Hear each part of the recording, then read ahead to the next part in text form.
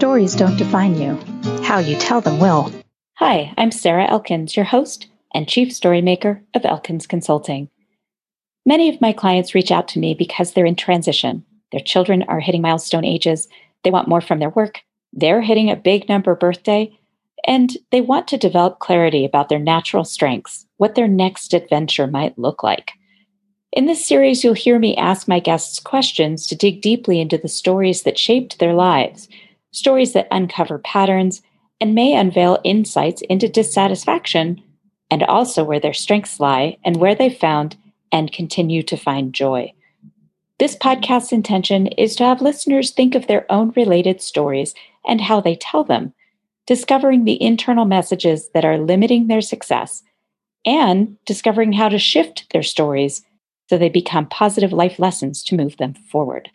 If you're curious about what it would be like to work with me, visit elkinsconsulting.com and schedule a one-time 90-minute StrengthsFinder session. This week's episode of Your Stories Don't Define You is part 3 of a series I'm exploring. 2 weeks ago, I shared what it's like to have command in your top talents using the StrengthsFinder assessment. And last week, I shared stories about my top 2 talents, strategic and activator, how they used to look to me, what they look like now in my life, and some of the strategies I use so they work for me instead of against me. As a Gallup certified StrengthsFinder coach, I've taken opportunities to work with other coaches for 2 reasons. One is that I believe in this, the idea that when we understand our own way of thinking, our natural instinctive talents, and when we understand where we might be getting in our own way, we find more satisfaction in our lives. Another reason I've worked with a coach is that to be a coach and to have a coach demonstrates my belief that this works, that working with a good coach adds value. I know that the more I know about my own talents and blind spots, the more effective I can be for my clients. In this week's episode, I'll round out a description of my top 5 talents with ideation and adaptability. Ideation is the one that I imagine as a hamster on a wheel in my head, constantly running, coming up with ideas about what I'll do next, ideas to solve problems, sometimes completely random ideas about why things happen the way they do, how things work, usually unrelated to anything that actually matters in my life, and how to express concepts so they're sticky or persuasive. Adaptability is the talent that allows me to switch gears easily. That makes me a great person to be around when a project goes sideways. My top 5 combined, strategic, activator, ideation, command, and adaptability, are what make me great at what I do. They're also the things that get me into trouble when I'm not using them with intention. When I look back at the experiences of significant friction in my life, I now know part of why they happened, how I contributed to my own struggles, and maybe ways I could have done things a little differently. It doesn't help necessarily to think about what ifs directly. I like to think of it more as identifying patterns so I can make changes in my responses and reactions when similar situations appear, which happens a lot. When I was 18 and struggling in a job, I told my mother I was thinking of quitting. She said, "Sarah, if you quit now, this same scenario will come up over and over again until you learn the lesson you're supposed to learn from it. It'll be different people, but similar struggle." I stayed, and yes, I did learn a lot from the experience. And I was proud of myself for sticking it out. I felt strong, resilient, and ready for the next challenge. Though I learned a lot about myself and the world around me in that job, it took another 20 years to truly uncover the pattern that began to emerge that year. That's the beauty of self-reflection. When you uncover negative patterns from your past, you can begin to change them for your future. Prior to about 2015, if you changed jobs more than twice in a 5-year period, you were considered a job hopper, which made hiring managers pretty uncomfortable when they looked at your resume. In the 2020s, between the lack of consistency in industries, the gig economy making waves, we're seeing a much needed change in that way of thinking. Maybe I was just ahead of my time. It wasn't until I saw my results in the StrengthsFinder assessment, with adaptability in large, bold font on the report, I started to understand my self created label of being a 2 to 3 year employee. When a job lasted longer than that, I could see in my rearview mirror that the job shifted often enough to keep me moving, motivated, and interested. For instance, when I worked as a software consultant implementing large scale HR programs, the longest contract I was on lasted 14 months, and then my company would move me on to a new project. A few years back, I was a compliance officer for a federal grant, and I don't even like rules. Looking back now, I know why I applied for the job: to get more financial skills to round out my business experiences after completing my MBA. But I have no idea why they hired me or why I actually accepted the position. The first few weeks were spent reading the rules related to the grant reporting requirements and everything I could get my hands on to make sure I understood all the strings attached to the $2+ million that would be moving through our project.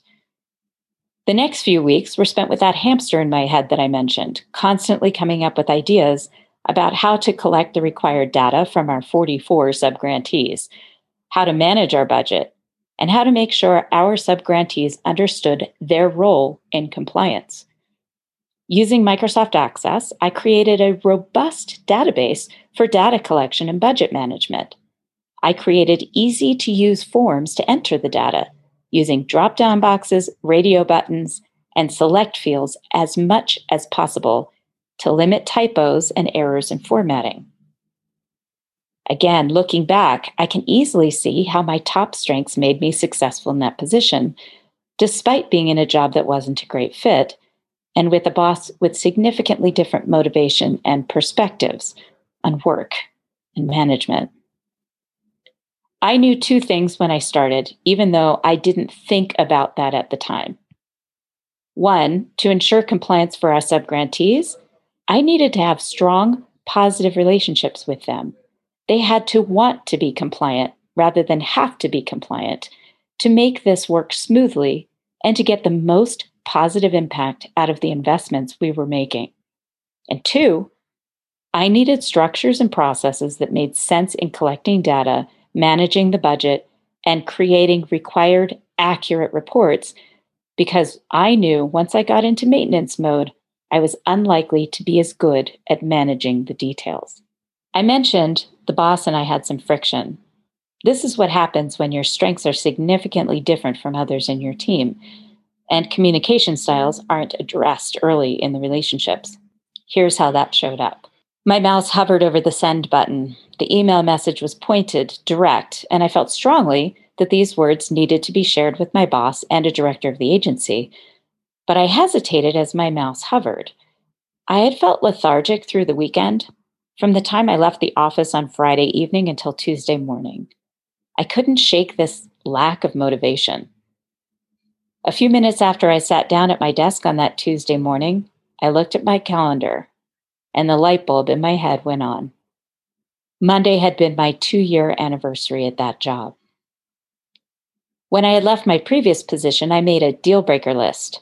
It was basically my top priorities for my next job. A micromanaging, cruel boss was at the top of my list of deal breakers. Next was my workspace. An internal cubicle, small, without windows, was also a deal breaker. There were others, but those were the big ones. And as I walked into the building for my third interview for this current position, I was shown what would be my third-floor office with huge windows and a fantastic view. I knew this would be mine. And here I was, exactly 2 years later, feeling lethargic and sad, despite this phenomenal view from my desk. I shifted the mouse pointer away from the send button and reread the message. That's when a memory from my previous position floated to the front of my brain. My mouse pointer had hovered dangerously over the send button 2 years prior at my previous job.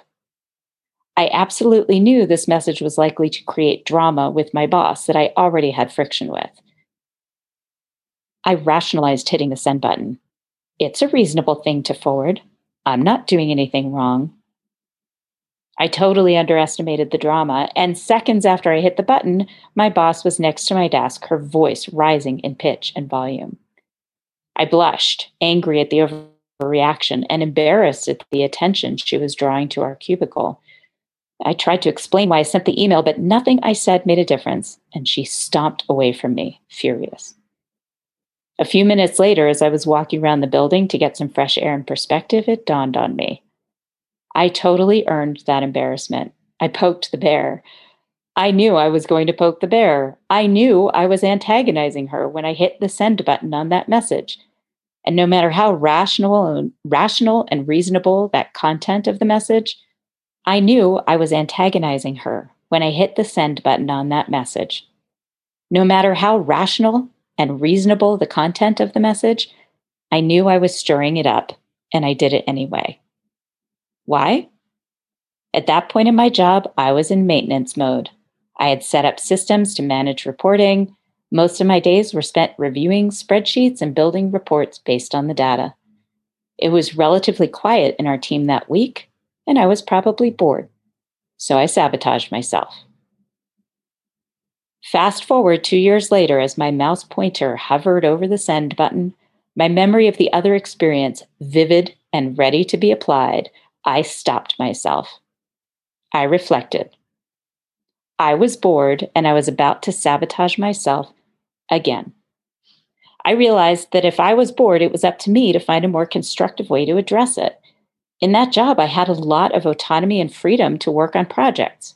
So I took some time to think about what I wanted to learn about, what projects would truly benefit the organization and our community, and those I could likely persuade my boss and other leaders in the organization to support and implement. Making a list and carefully starting to word my next proposal, I saved the email message for another time and as a reminder to avoid sabotaging myself again. Now that you know how my strategic activator, ideation, command, and adaptability show up, you could probably pinpoint exactly where they served me well in those stories and where they didn't. Without being conscious of my top talents, I can be very good at what I do, but there will always be a limit to my growth. Not only because I'm not practicing with intention to grow my talents and use them, but because I would be unaware of the ways my talents were creating unnecessary obstacles and struggles. The only way we grow as humans, the only way we can truly find satisfaction in our relationships, is to be self-reflective. This is not the same as being hypercritical. Being self-reflective means understanding our role in every situation and in every relationship. We must ask ourselves questions. What am I doing to move this conversation in a positive direction? What was my role in the conflict with my coworker? What natural talents am I using in ways that are positive? And where am I getting in my own way? Please send me an email if you enjoyed this series of podcast briefs. If I find they are useful to listeners, I'll do another series in the near future. Next week's episode of the Your Stories Don't Define You podcast features Terry Roach, vocalist and guitar player, famous for her performances and singer-songwriting with her sister and their band, The Roaches. Hearing her stories of touring across the country at 17 years old, her love for music, and her accidental career will inspire you to look at your life in a different way. Don't miss it. Are you ready to start your story portfolio so you have the right story ready to share when the opportunity presents itself? When you're ready to get started, my book, Your Stories Don't Define You, How You Tell Them Will, is available in all the regular places, and the audiobook version is available on Google Play and on my website, elkinsconsulting.com.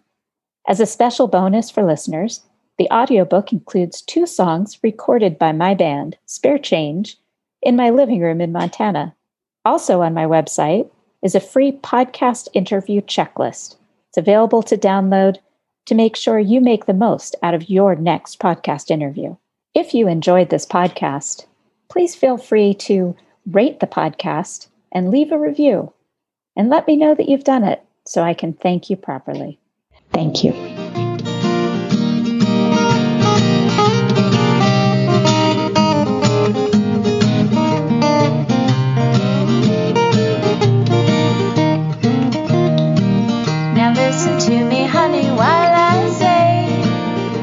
would you tell me